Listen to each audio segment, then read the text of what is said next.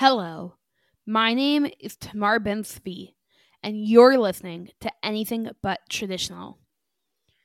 In line with our stories of perseverance is the story of Sarri Singer. On June 11th, 2003, Sarri Singer was on a bus in Jerusalem when an 18-year-old Palestinian terrorist boarded the bus and blew himself up. 17 people were killed, including all those seated and standing around her, and over 100 people were injured, including Sarri. Sarri was hospitalized for 2 weeks, and her life was never the same. Since the incident, she appeared on television stations, radio interviews, and has spoken before congressmen and senators. Sarri does not know why she survived when all those around her were killed. She remembers the faces of those standing next to her. And because of those deaths, because she wanted to make meaning of her life, because she wanted to show the world how horrible terrorist attacks, hate is, Sarri became the founder and director of Strength to Strength, which focuses on bringing together victims of terrorism from around the world and assisting them with the long-term psychological needs and treatment. It was a fascinating conversation with Sarri Singer as we explored what she went through, as she tells her story, and as we talk about the war today, the hate today, and what we need to do about it. How to stand up for ourselves, how to stand up against anti-Semitism, against terror in general. Strength to Strength doesn't just focus on anti-Semitism or the Jewish people, but all hate, all terror attacks. Listen to Sarri and learn and be inspired and be committed to ending the hate, ending the atrocities, ending the terror. Here is Sarri's story.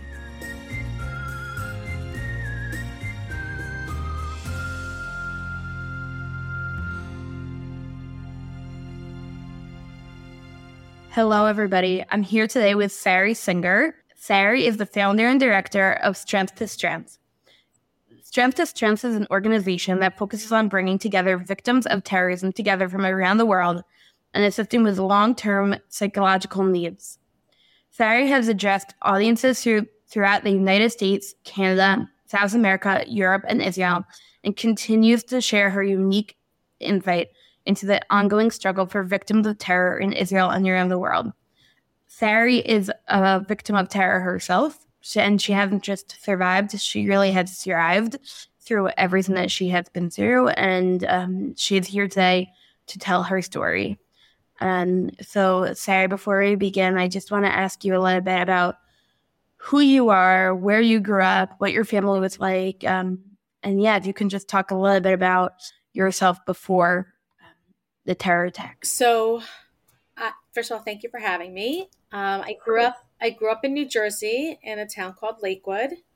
A pretty average childhood, nothing too interesting.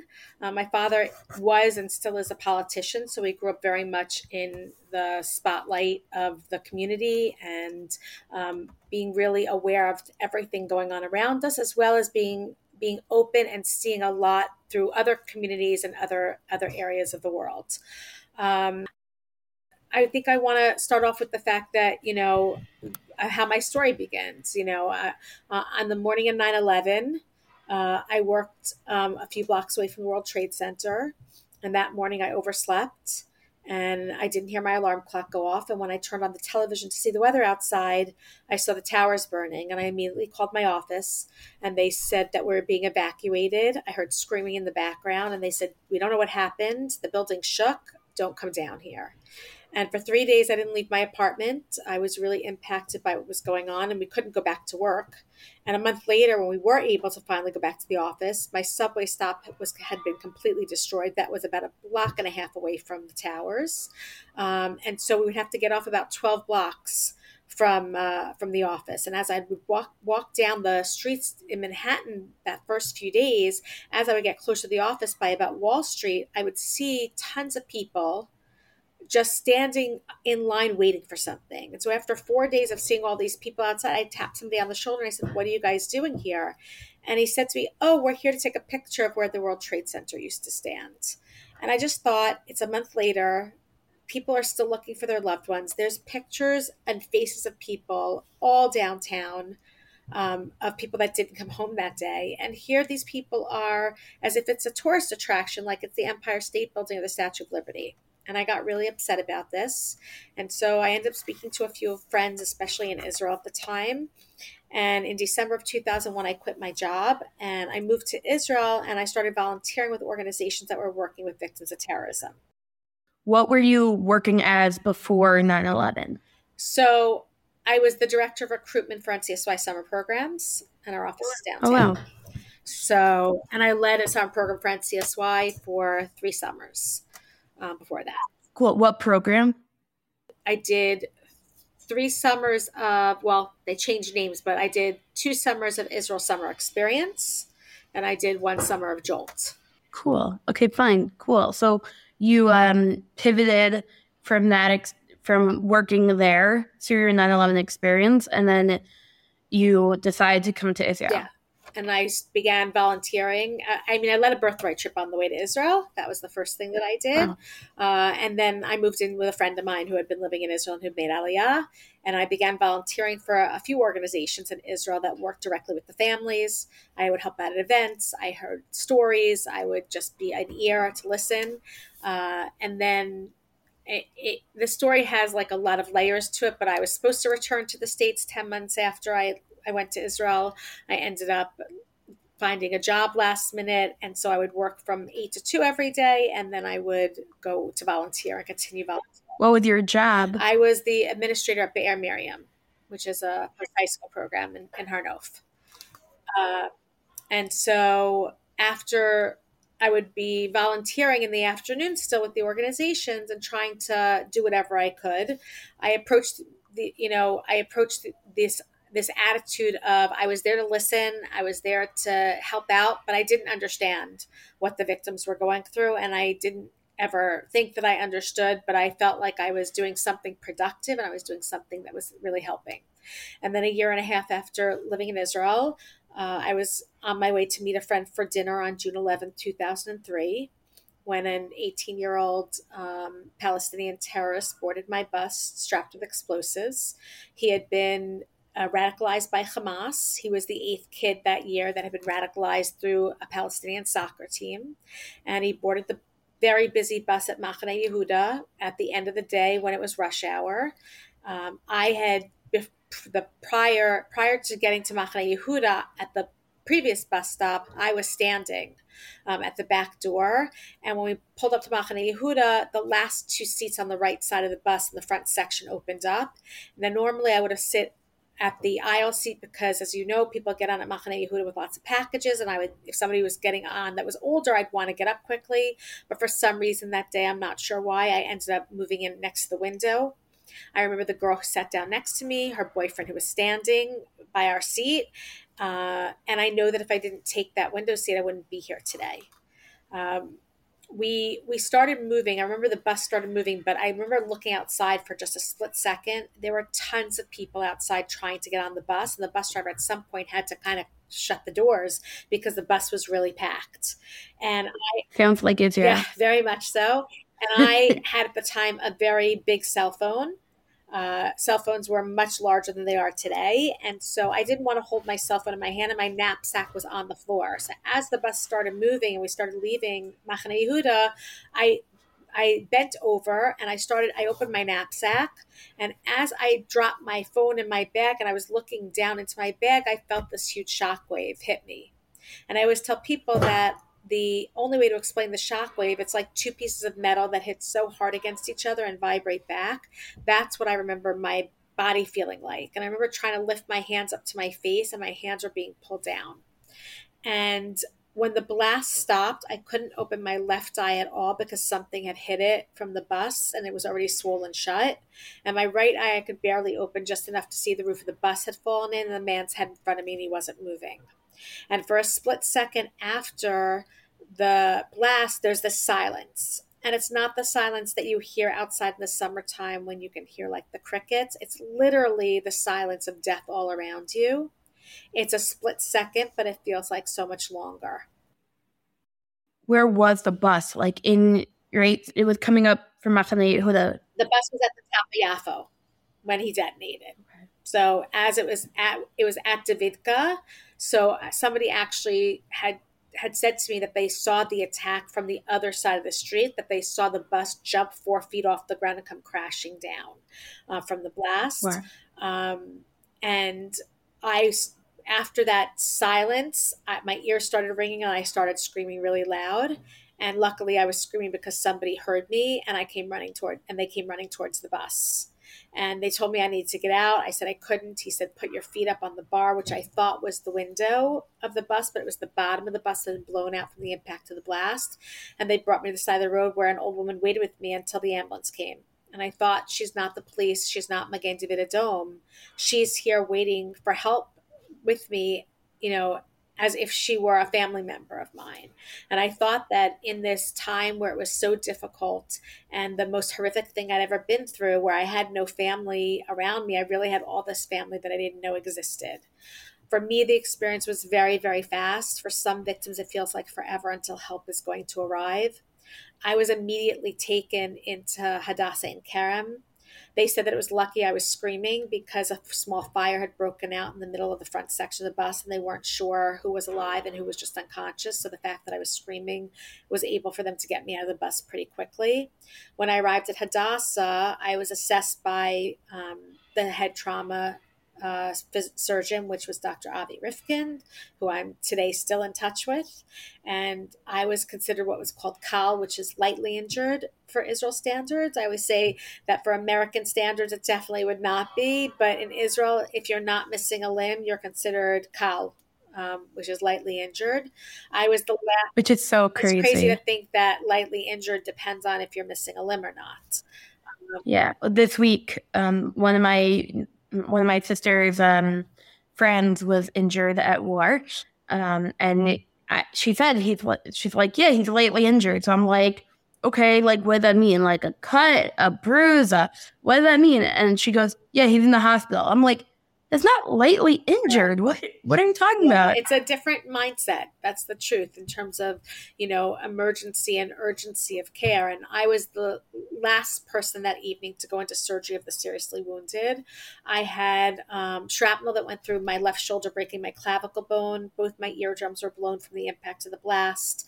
My hair was burned. My face was burned and bruised. I have shrapnel in my mouth that's inoperable. And that's lucky because on that day, over 100 of us were injured and 17 innocent people were killed, including everyone that was seated and standing around me. So I know that if I didn't take that window seat, I wouldn't be here because the girl next to me didn't survive. Her boyfriend didn't. The rows in front of me didn't survive. They approximated the terrorist was standing 2 people away from where I was seated, which would mean that he was next to the boyfriend.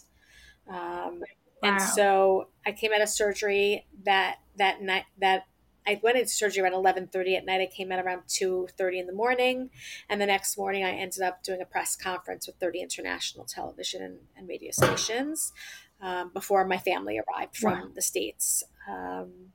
So what enabled you to do that press conference? That's really intense to come out and do a press conference. I think, first of all, I grew up in the political realm. I've watched my parents, my father interact and constantly be in the public eye. So I'm not really sure how anyone does any type of press conference, but I think that for me, it was really important to make sure that I was sharing my story for people to understand outside of Israel. Everybody in Israel understands what goes on, especially during that time of the Second Intifada.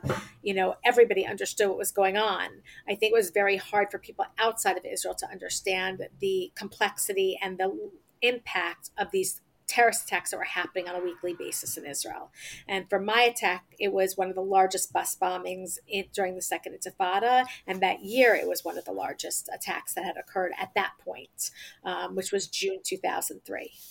Wow, that's really intense. That was after the Sbarro attack. Correct. Sbarro's was August 2001. August 9th, 2001. I actually was in Israel at the time, but not there. And had my high school principal was actually in Sbarro's in the attack and survived. And You're of Benny Friedman? No, Benny Friedman was not my principal. Howard Green was my principal, and his niece was the one that was actually in the coma for 22 years and just passed away of her injuries this past summer. So I knew people that were in there and felt very connected to what had happened. But at the time, it definitely was. That was the year before I even went to Israel. That was right before 9/11. Wow. So it's very interesting because you went through 9/11 and then you went through this terror attack. And I experienced 9/11, but I want to be clear, I'm not a survivor of 9/11. I wasn't downtown. I was in my apartment 100 blocks away when it happened, and my people that I worked with were there, and friends and colleagues of mine were downtown at the time, but I don't consider myself having any sort of connection to 9/11 other than the fact that it pivoted me to make a decision of that I needed to go somewhere, that I couldn't stay in New York. And that led me to everything that happened from that point forward. So I guess the bigger question isn't that you were in 9/11, but the question is, right, so you saw the aftermath of 9/11. You saw this person taking a picture and you were like, what are you doing? And then you see in Israel, had their dealing with everything. And I'm curious to hear from your perspective, like, how do the different countries relate to it? Well, I think that there's a solidarity between Israel and New York very much, in that anyone who experienced or went through 9/11 understands, just like the Israelis that have been through terrorism understand what happened on 9/11. Again, the scale of 9/11 at the time, the largest attack on U.S. soil of that magnitude, I think it is just something at that point I couldn't even comprehend, considering everything going on currently in Israel right now. It's even more so that it's just not comprehensible for me to understand how these things happen and how there's so much evil in the world. But I think that there is that connection between our country, I don't want to say our countries, because I think there are pockets of areas in the U.S. that really understand terrorism, like Oklahoma City that experienced a terrorist attack, Boston, the Pulse nightclub in Orlando, San Bernardino. These are all, Well, also Las Vegas, because I just Las Vegas keep thinking about terrorist attack. Just so you know, Las Vegas was a mass shooting, and there's in this country there's a big difference, and it's designated. It's either designated a terrorist attack or it's designated a mass shooting. So anyone that I just named, those were designated terrorist attacks on U.S. soil. Las Vegas. Any of the mass shootings that have occurred in the U.S. are mass shootings, and they fall under a different category. So we don't need. I mean, the trauma is the same, but the way it's categorized is very different. So they don't consider those terrorist attacks. It's interesting. I mean, it makes sense. It makes a lot of sense coming from. It's about the source of who they came from. Right. It's also what their motivation was. I just keep thinking from my I think because it was a rave, right, when all of this began in Israel, I think so much of it reminds me of when Las Vegas happened, because it was also a big party outside and a lot of people dancing. It was a concert. It was one person who was shooting. Again, I'm very. I think that it's hard to compare and contrast those things, because the U.S. just designates things very differently than anywhere else in the world. Whereas anything here in the U.S., perfect example, a gunman walks into a kosher supermarket in Paris, the Hyper Cache, shoots a few people, it's a terrorist attack. Gunman walks into Jersey City, New Jersey, into a kosher supermarket, kills a few people, and it is a hate crime. So there's a lot. Same thing. A gunman walks into New Zealand, into a mosque, kills people. It's a terrorist attack. Gunman walks into the Poway Chabad synagogue in California, kills somebody. It's a hate crime. So the U.S. definitely designates things a little bit differently than anywhere else in the world, and that's a shame for that. But that's not within my scope or realm to even understand.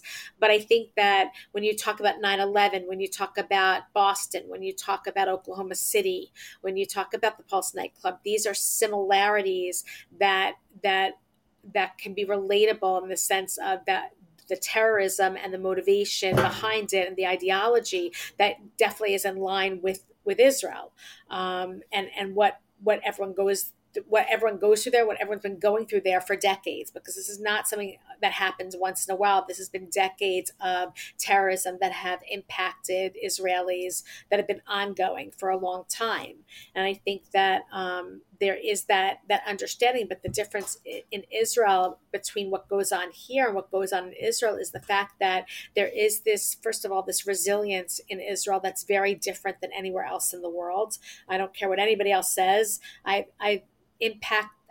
connected and really spent time with victims from many different countries who have been through all different types of terrorist attacks. And there's something very different in Israel in terms of that resilience of how Israeli society survives and thrives from what these horrific things that happened. We get knocked down and we get back up.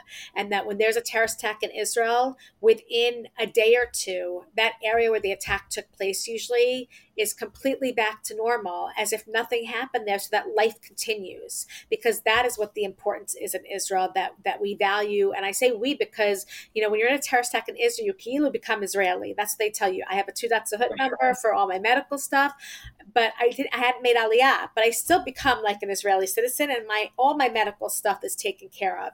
And there is nowhere in the world, although it is changing a little bit, there is nowhere else in the world that when you are in a terrorist attack, that the country where you're in that attack takes care of you completely. And that's what happened to me in Israel. Israel took care of me as if I were their own.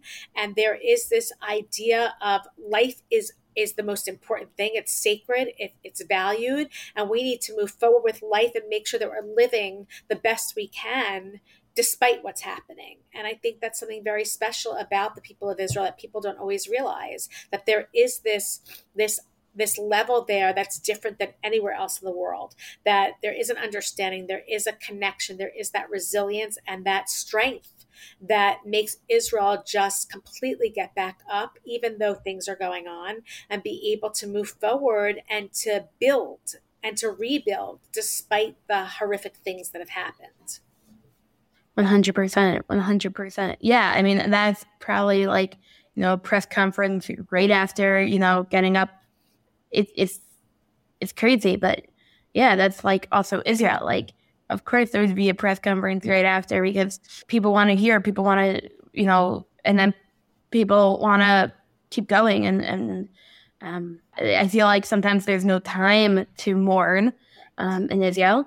And I think that's definitely a hardship, especially right now. I think right now, like yesterday, we woke up to the news of, I think it was 7, 9. Now it's like 17. Right. When I heard the news, it was 16 soldiers at that time. But probably when you guys woke up, it was a different number at that point. Yeah, I believe it was 7 when we woke up, and then throughout the day there's and now today there's more, and it's like every day. So it's so painful, and yet the country kind of feels in a way that like it doesn't have a sense, a time to mourn, and we just have to keep going and keep giving and keep being there. And right now there's so much there's so much unity in Israel, but it's also not focused on necessarily those who were killed, even though the Shiva houses and the funerals are packed. But it's also in terms of people that are still on the front lines, that we want to make sure that they, that the morale is kept high. And I think that that's something in Israel that's very strong, that the morale is always kind of kept high because we don't really have a choice. Yeah, absolutely. Absolutely. So after the press conference, can you continue Sure. what happened? So I didn't find out about the people around me that were killed until about 4 days later, when my room was actually empty, and I asked the nurse to turn on my television, so I was able to see the faces on the news of the people that I remembered at the bus stop. I ended up staying in Israel. I was in Hadassah for about 2 weeks, almost 2 weeks, and then I stayed on an extra 5 or 6 days. I didn't want to be afraid to go back, so my family left, and I was allowed out for about an hour a day. A nurse would come to my apartment and help me with changing my bandages and showering and all the things that I need to do. And one day I went out for lunch with friends. Another day I went to the mall. And the last day before I returned to the States, I walked with a friend of mine from King George up to Yaffo to where the attack took place. Again, it was weeks later. You never thought that anything happened there. The only thing you knew was that I saw some old flowers and some glasses that probably had candles in them that people had lit. And we talked about what happened, said some Tehillim, and then that night I boarded a flight back to the States. I spent the summer recuperating. Well, can I ask you, what made you decide to go back? How did you decide to stay in Israel or go back to the States? Was that a hard decision for you? That time? I don't think I remember what the decision was. I think it was an automatic that I was going back to the States for the summer to recuperate, to be with family. But I came back to Israel in September. So I was in the States for July and August, and then boarded a flight back to Israel in September. Unfortunately, during that year, Bituach Leumi was on strike for about 9 months, and a lot of my medical stuff wasn't being able to be facilitated. So eventually, in about 10 months later, I took a flight back to the States to deal with some ongoing medical issues. And then when I got back here, I was, working and sort of speaking out about what I had been through. I started speaking on college campuses, and then seeing what was going on in Israel, but also connecting with victims from other terrorist attacks. Eventually, I established my nonprofit, Strength to Strength, where we bring victims of terrorism together globally to share their experiences and to help each other heal and move forward, with the idea that we understand what each other have been through, and who better to help another victim, get through it than somebody else who's already been through it. So we work with organizations that are already established on the ground in 15 different countries. And through them, we partner to run weekend retreats, different programs, anniversary ceremony events, anything and everything that we can help. We do Zoom now because we pivoted during COVID with that to all Zoom meetings. So we still keep up our Zoom meetings for people to be connected. And we really are offering resources, provisions, and just that peer-to-peer support, which people are needing. And I feel very, very blessed that I'm able to do the work that I do, that I'm able to connect with so many victims from all different walks of life, all civilian victims that either lost family members, were injured themselves, family members that were injured, and first responders. And I believe that there's no rhyme or reason why I survived that day and why the people around me didn't, except for the work that I'm doing. And I always say that I had no control over what happened to me that day. The only control I had is how I live my life going forward. And I want to make sure I live that life showing love and kindness instead of the hate that day was all about. And that really is what Strength to Strength is. That's showing that hate does not win, that, that there's light over darkness, and that the best way for us as victims to combat the hate that we've experienced is to come together and make sure that we're living our lives and moving forward, that terrorism isn't destroying our future. And that's really what we're all about, is making sure that people feel supported, that they have a connection with somebody, and that they're not alone. Wow. So on a daily basis, like what does your day-to-day look like in terms of the organization? So the organization's all volunteer driven. So there's no paid staff. Mostly it's survivor driven. I have a full time job. I work at Terrorism University. I'm the director of career services at the Lander College for Women. But my passion is the organization and that work because it's something that impacted my life in a very personal way. And I feel like Israel took care of me during the most horrific time in my life. This is my way to give back to others and to show what Israel did for me. Now I'm doing for other people in other countries around the world. And I always say that I have the worst situation that has ever happened to me, that through it, I've met the most incredible people all over the world that have now become part of my family. And it's amazing to know that I could be in different countries. And if I need something, there's somebody there that I can reach out to and I can connect with, or I can help them, or they can help me because we have this attack that impacted our lives, which bonds us forever.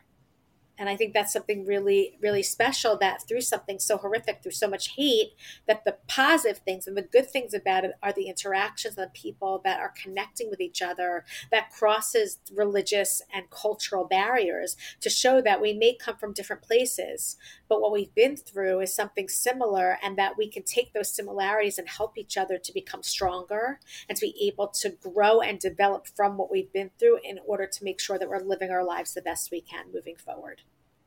Wow, that's unbelievable. So is there, a specific person that has, besides obviously the state of Israel and, on a larger scale, but I'm saying, is there someone that has helped you in specific be able to live the life that you do today and be able to cope and not move on, but like move forward? I mean, I think for me, and I just had my 20th anniversary of my attack, and I was in Israel for it. This was the first year since the attack that I was in Israel on the actual date. And Was that on purpose? yeah, it was on purpose. In the morning, I was with my mom, and so in the morning we went to the Kotel and we went to the Old City, and then we went to Hadassah, and I sponsored a lunch to thank the doctors and nurses that took care of me and saved my life. And Are they still there? Those specific doctors not and all nurses? of them, but a few of them are, yeah. And every time I go back, I usually visit the hospital and thank them. So I'm pretty much in touch with a lot of people at the hospital still. But I wanted the luncheon to not only focus on me, but I wanted other victims whose lives were saved by Hadassah to also be able to join. So there were about 8 victims that joined for lunch. And we all shared our stories and how Hadassah was there for us. And then there was an actual victim who couldn't make it to lunch because he was in the ICU. He had just come out of surgery. It was his 20th surgery from the attack that he survived over 20 years ago. And so a few of us were able to sneak in and go upstairs before the shift of the nurses changed to see him and just, visit him and make sure that he knew that we were thinking of him. And then that evening, I hosted a Sudas Hoda'ah with friends and family at the Botanical Garden in Jerusalem at Kafit, which was really beautiful. And I think that for me, what's really been a strength for me throughout all this and is the support of my family and friends. I think I have a really incredible support system. I think that, and I think both in Israel and in the US, I think my friends in Israel were just so incredible when everything happened. They stayed with me every day at the hospital. Friends slept over in the hospital at night with me because they didn't want me to be alone. People came in at all hours to visit, and I really one of the people that I worked with, I remember her saying that it was kind of a little joke that that 5 of my friends who were there all the time, especially in the beginning, she called them the lionesses because they were like protecting my door to make sure that people weren't coming in that shouldn't be coming in. And I think that just goes to the fact of, how incredible the support system I had, that these people, these friends of mine who I'm still close with today, they were there for me. It was special that they were all able to come to the Suda and to be there. It was a special evening. It was more emotional than I thought it was going to be. My mom even said that she couldn't believe, how many people I actually knew in Israel, because we were about 65 people for dinner. And I had people from all different walks of life and all different parts of my life there that have been there for me since that day, and really are those that I depend on in the country when I'm there and even when I'm here. So I think support system it has been the key for me, and also talking about and sharing my story and making sure that I am sharing the story of others that can't share, and being a voice for them. I think those things have been really important and have helped me to really get to where I am today from everything that I've experienced and been through. Right. So you were in between Israel and America and Israel and America. Like, how did you decide long term, like, where you were going to live? Like, I feel like it's so hard. It is. I mean, I think that, first of all, we're in a difficult time right now with everything going on. So I think that heightens a lot of things. I didn't think about where I was going to be or where I wasn't going to be. It was more of, where is the best place for me to be able to do the work that I'm doing right now? And right now, that place is here in the States. Do I eventually want to be in Israel? Absolutely. And that process will happen at some point. But for right now, I think my purpose is to be doing the work of strength to strength and making sure that victims are taken care of the way I was taken care of. And I think the best place for me to do that is where I am. My heart is always in Israel. It's always there. I visit as much as I can, and I'm still stay in touch with as many people as I can, because it's a huge part of who I am as a person. And I think that for all of us as Jews, Israel, it's our homeland. So no matter where we're living in the world, everything that's happening there impacts us and affects us on a larger scale. And I always say, like, we as Jews live the way we do in the diaspora because of Israel, because we have the state of Israel, because we have an army to protect us, that if God forbid anything happened, we have a place to go, and we have a homeland. But I think for right now, my work and the important things that I'm doing, it wouldn't be able to happen the same way if I was based in Israel. So for now, I sort of push aside that that dream of mine, so that I can make sure that other victims are taken care of. Wow, that's incredible. You are doing tremendous work, and I'm sure that you are so busy. I can't even believe that you have a full-time job in addition to all of this. And I mean, I was reading the people that are part of your organization, Strength to Strength, and it's amazing. I mean, you have so many people involved, and people that it looked like from all walks of life, and Dr. Pelkovitz, and I mean, I don't even know half these names, but they look like a lot of doctors, a lot of incredible people that you have supporting you and your organization, and it's incredible what you've built. And this organization has been around for how many years now? So we were established in 2012. And so again, we've grown a lot, unfortunately, because more organizations have been established with the ongoing threats of terrorism. So whereas in 2012 there was no organization in Belgium, now there is one. When we first started, there was one organization in Paris. Now there's 3 in France. Wow. The numbers are growing, unfortunately, and the needs for victims globally are growing in terms of the long-term impact, whether it's physical or psychological.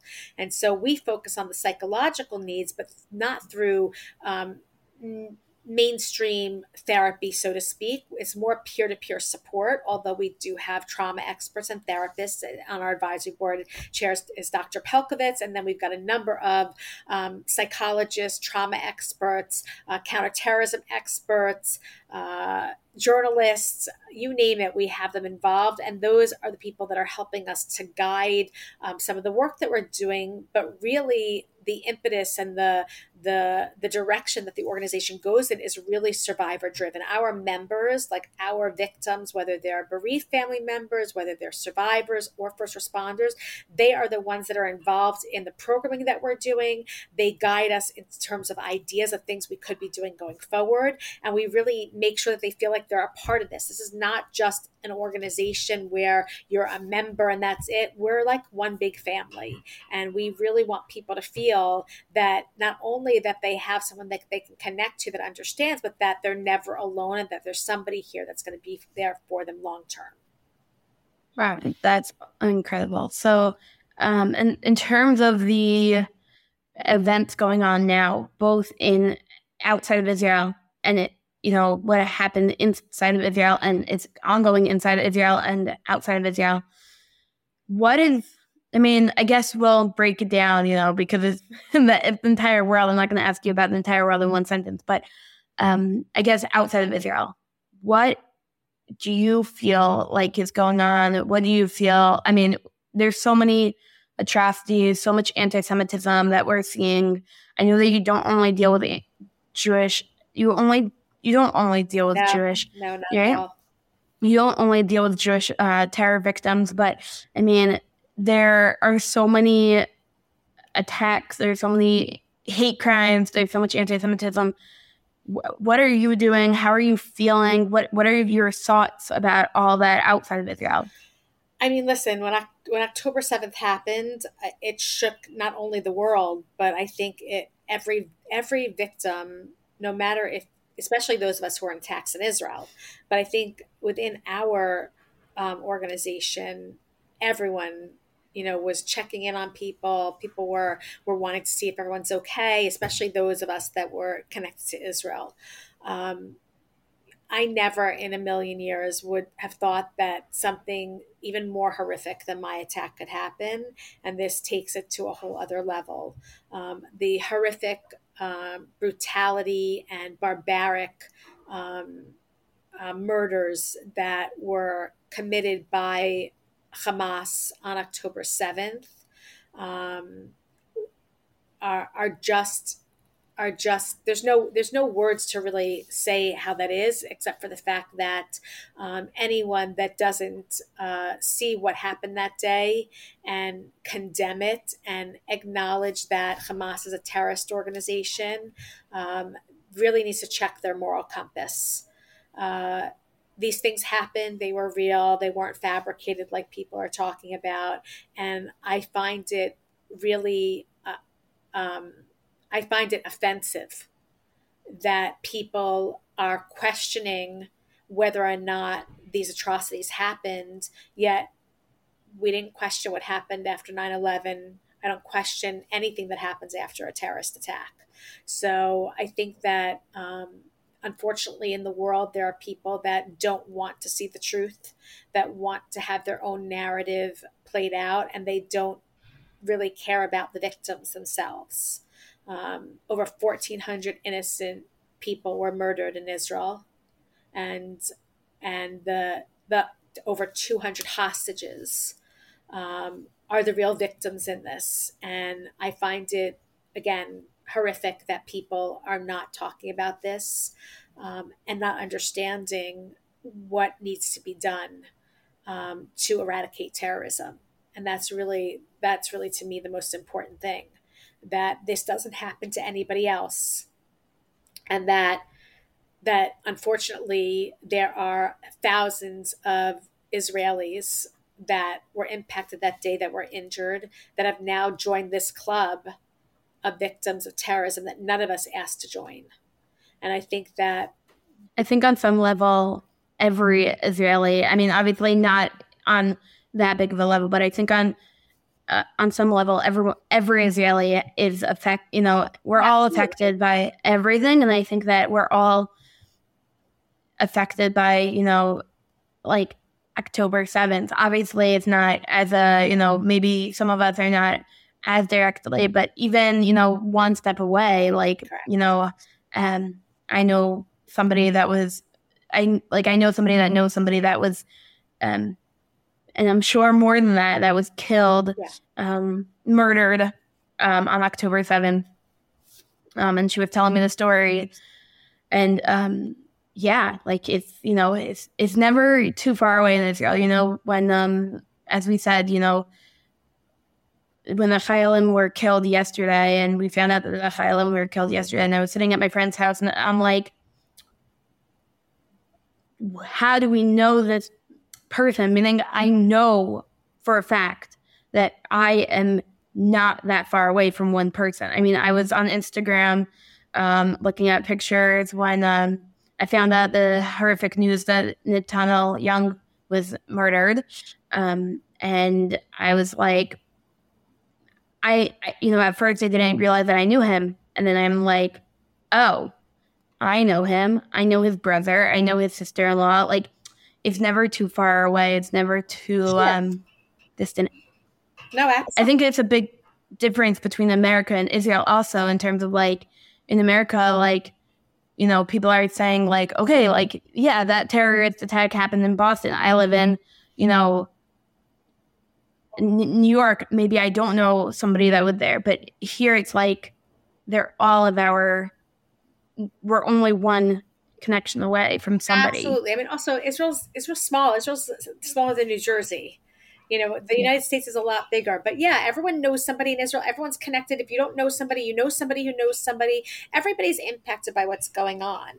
But in terms of those that were directly impacted, in terms of the injured, there are thousands and thousands and thousands of injured that are going to need long-term support. And again, the entire country is going to need long-term support. But I'm saying that the injured are going to need the physical and the psychological for sure support. And it's just it's unfortunately never ending. And I think that that we all of us that are impacted, we just need to be there for those that need us, be a support system for 100%. them, and let them know that they're not alone and that others are there and others understand what they've been through.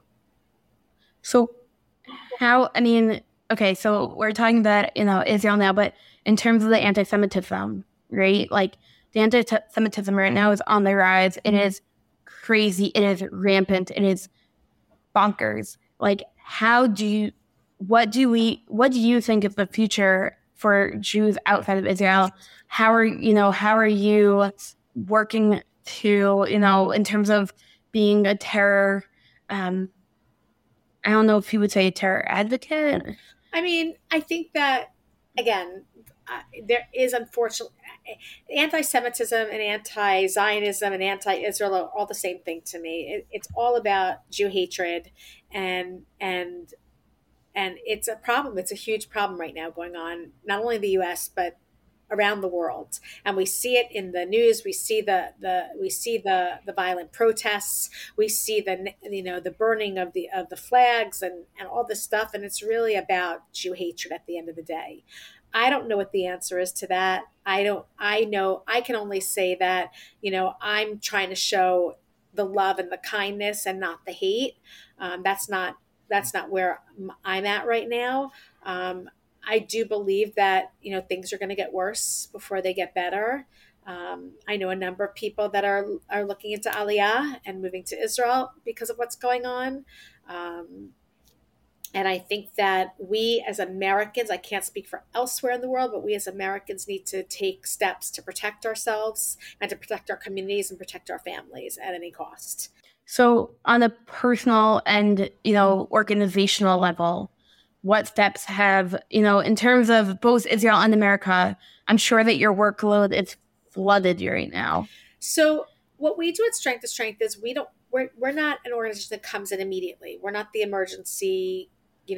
We come in after the media fades, when things die down and people are actually left to deal with the long-term impact of what they've been through. So when we usually connect with victims, it's usually about 6 months to a year after their attack. Now, that doesn't always happen that way. I've reached out to some of the Americans that survived just to check in to see if they need anything, if they want to talk, because I think that, somebody who has grown up similarly to you will understand a little bit differently than somebody who didn't.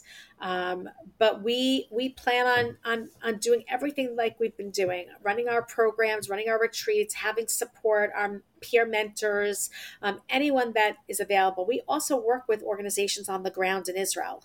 So they're the ones that are going to work with the families, and then through them, we will help and facilitate events and programs that they will join with us. So that's really how we really connect with our members is through the organizations that we're working with, and they're our partners. We would not be able to do the work that we do without those organizations. And as I said, every country, we work with organizations on the ground in the UK, in Northern Ireland, in Spain, in France, Algeria, Iraq, Israel, Argentina, Colombia, Uganda, Kenya, Belgium, Australia, and the United States.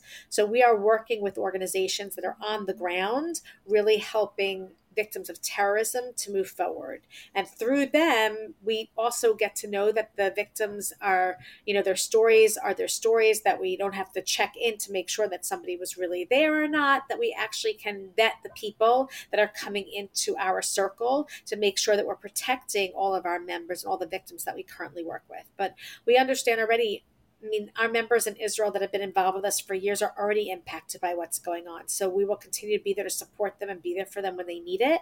But we also know that there might be new people coming in that we will be there to support just as well, just as we have been before.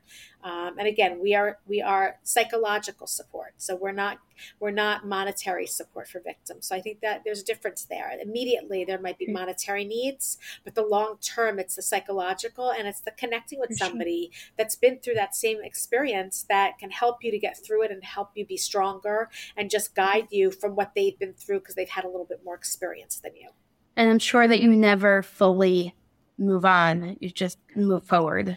I say that you never get over what happened. It's how you cope with life moving forward. And everybody copes differently. For me, I thank God, I say it, my support system is really incredible. And they're the ones that keep me moving forward. But it's also the members of our organization that I interact with and that give me the strength, that are there for me or check in. I got a phone call from a member of ours on Sunday, just checking in to see how I was doing and saying if I need anything, that she's there, I can come to them if I need to go somewhere. So it's just that fact of hearing from somebody else who is far away, who just wants to check in and make sure you're okay. I think that's what we're all about. And that's the beauty of the organization, is that we really are one extended family. It's been 20 years, over 20 years since the horrific day. And how has your life changed into who you are today? What is your, how do you feel that the whole event has changed you, aside, obviously, from creating this incredible organization? But what has, impact, how has it affected you personally? So again, I think that, there's no way that something like this can't impact somebody's life in a major way. I don't think I ever thought that I would be speaking, that I would be in this realm that I'm in and being an advocate for victims, but it sort of was thrown on me.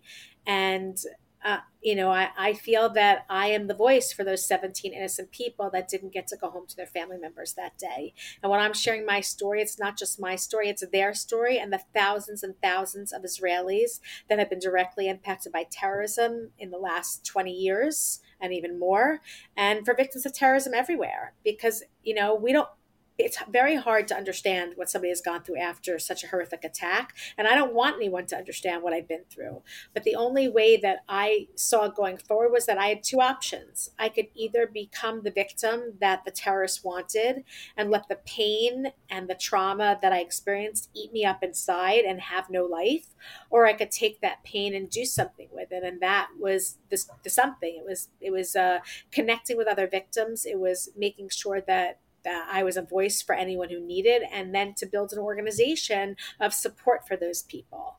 And so, that I think is why I'm here. I think it's why I survived. I think there's no rhyme or reason why some people do and some people don't.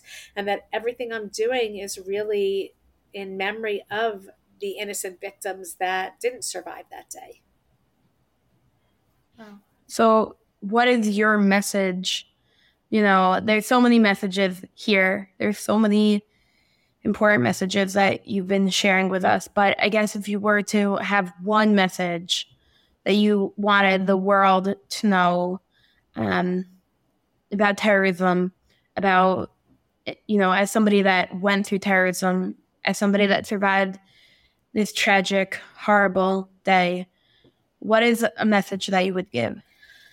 I mean, it's hard because I want to preface that whenever I'm saying something or it's also something to redirect at myself. I have to remind myself the things that need to be done as well. It's not just about telling somebody else what you should be doing. I have to also be doing those things. I think that the message or the thing for me is that we need to do better. We need to be doing better in this world. There's so much hate and there's so much violence and there's so much anti-Semitism and anti-Israel and anti lots of things.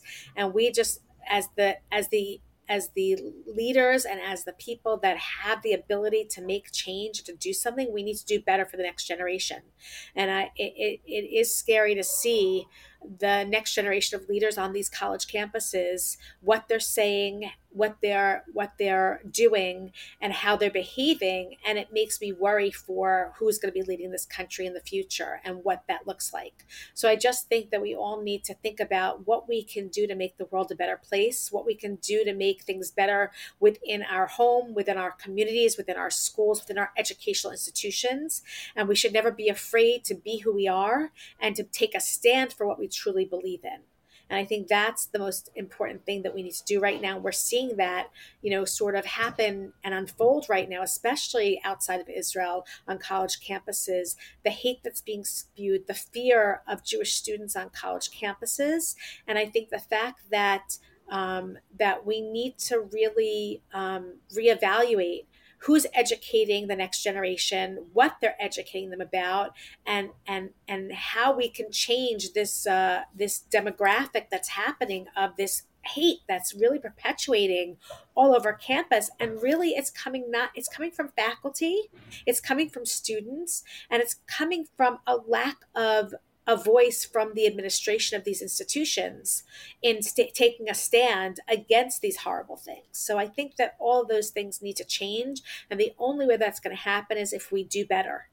And we need to not only for ourselves and for the current generation, but for the future generations, to make sure that these atrocities and these things that are happening now do not happen again. We need to put a stop to it, and we need to make sure that we're doing everything we can to combat hate and terrorism, and that includes, really condemning what is happening in our educational institutions today. Wow. So, wow, Sarri, thank you so much for everything that you've shared today. Can you just share where people can find you if they want to reach out, or if they know somebody that needs to reach out to you, or if there's anyone who knows any victims of terrorism, somebody who survived, somebody who's a bereaved family member, first responder, they can definitely reach out to us. And if people want to get involved in helping us and volunteering, we always need volunteers. Are your volunteers specifically people that have been through terrorist attacks? No, we've got lots of volunteers that we have a whole young professionals division here in New York that run events and fundraisers and interact with our members and come to things and help out and volunteer. This isn't just about us who have been through it. It's really making sure that people understand what we've been through, even if you haven't experienced it, that you understand from hearing it from us what we've been through, and that just being there to support us is enough. And it's what victims really need. But people can find us on our website at stosglobal.org. That's really the best way to reach out to Strength to Strength. And we are on social media. We're on Facebook and we're on Instagram and at STOS Global and or Strength to Strength. And people should just feel free to reach out if they want to get involved and engaged. We will put that on our, notes, the show notes. Okay, great. And I guess the last question, while I have you here, is, I'm just thinking about all those people that have been affected since October 7th. It feels like it's been like decades. For somebody that has been affected, what is your message for them in specific? Is there anything that you would want to share with them in specific? Whether it's a sibling that has lost a loved one, or somebody it's themselves has been there, or and had somebody, right now fighting on the front lines. There's so many people that are deeply affected. I think that people just need to reach out for support and not be afraid to ask for help. I think it's important to connect and to find people that have been through those similar experiences. there is no way after going through something like this that you're not going to be impacted by it, and to not try and run away from it, but to really deal with it head on. And that means connecting with organizations that are local and organizations like ours that can help you, and really just making sure that people know that they're not alone and that they should reach out when needed. The worst thing is to try and push it away and keep pushing it away, and then something triggers it later on. So I really recommend for any victim to try and reach out for support and make sure that you have some sort of support system for yourself that's there to help you through whatever you're going through. Thank you so much, Sarri. And definitely, thank you. Just thank you for being here. It meant a lot to me. And I'm sure that many have learned from this important conversation. Thank you for having me. Thank you so much for listening to this week's episode of Anything But Traditional. It was such a pleasure to have Sarri Singer on to talk about her organization, Strength to Strength. It's crazy what she has been through, and it is amazing to see her resilience. As she shares at the end of the podcast, we're not alone. Nobody's alone. We have to work together. We have to make the world a better place. But we're not alone in that. It's a lofty task. It's a daunting task. But together, we will overcome. Together, we will win. Biyachad naseach. I'm here for you. The Tales of Tamar community on Instagram is here for you. So head over there if you want to take part in the conversation. Anonymously, not anonymously. Messaging me. Answering the question box. However you want to share your thoughts on this episode, please do. Feel free to also leave a review on Apple Podcasts, a 5-star review on Spotify, and make sure to take part in the conversation. It's truly a pleasure to hear your thoughts, hear your feedback, and with your help, this podcast is only going to grow, only going to flourish, and only going to get better. Additionally, please note that there are sponsorships opportunities, there are ad opportunities. So if you are interested, please reach out. I'd love for for us to collaborate, for you to have a voice on this podcast, for me to share your important messages. Maybe you have a birthday, maybe you have a yard site. There's a lot of different reasons why maybe you'd want to sponsor or dedicate this podcast. So just reach out, let me know, and I look forward to speaking with you. Until next time.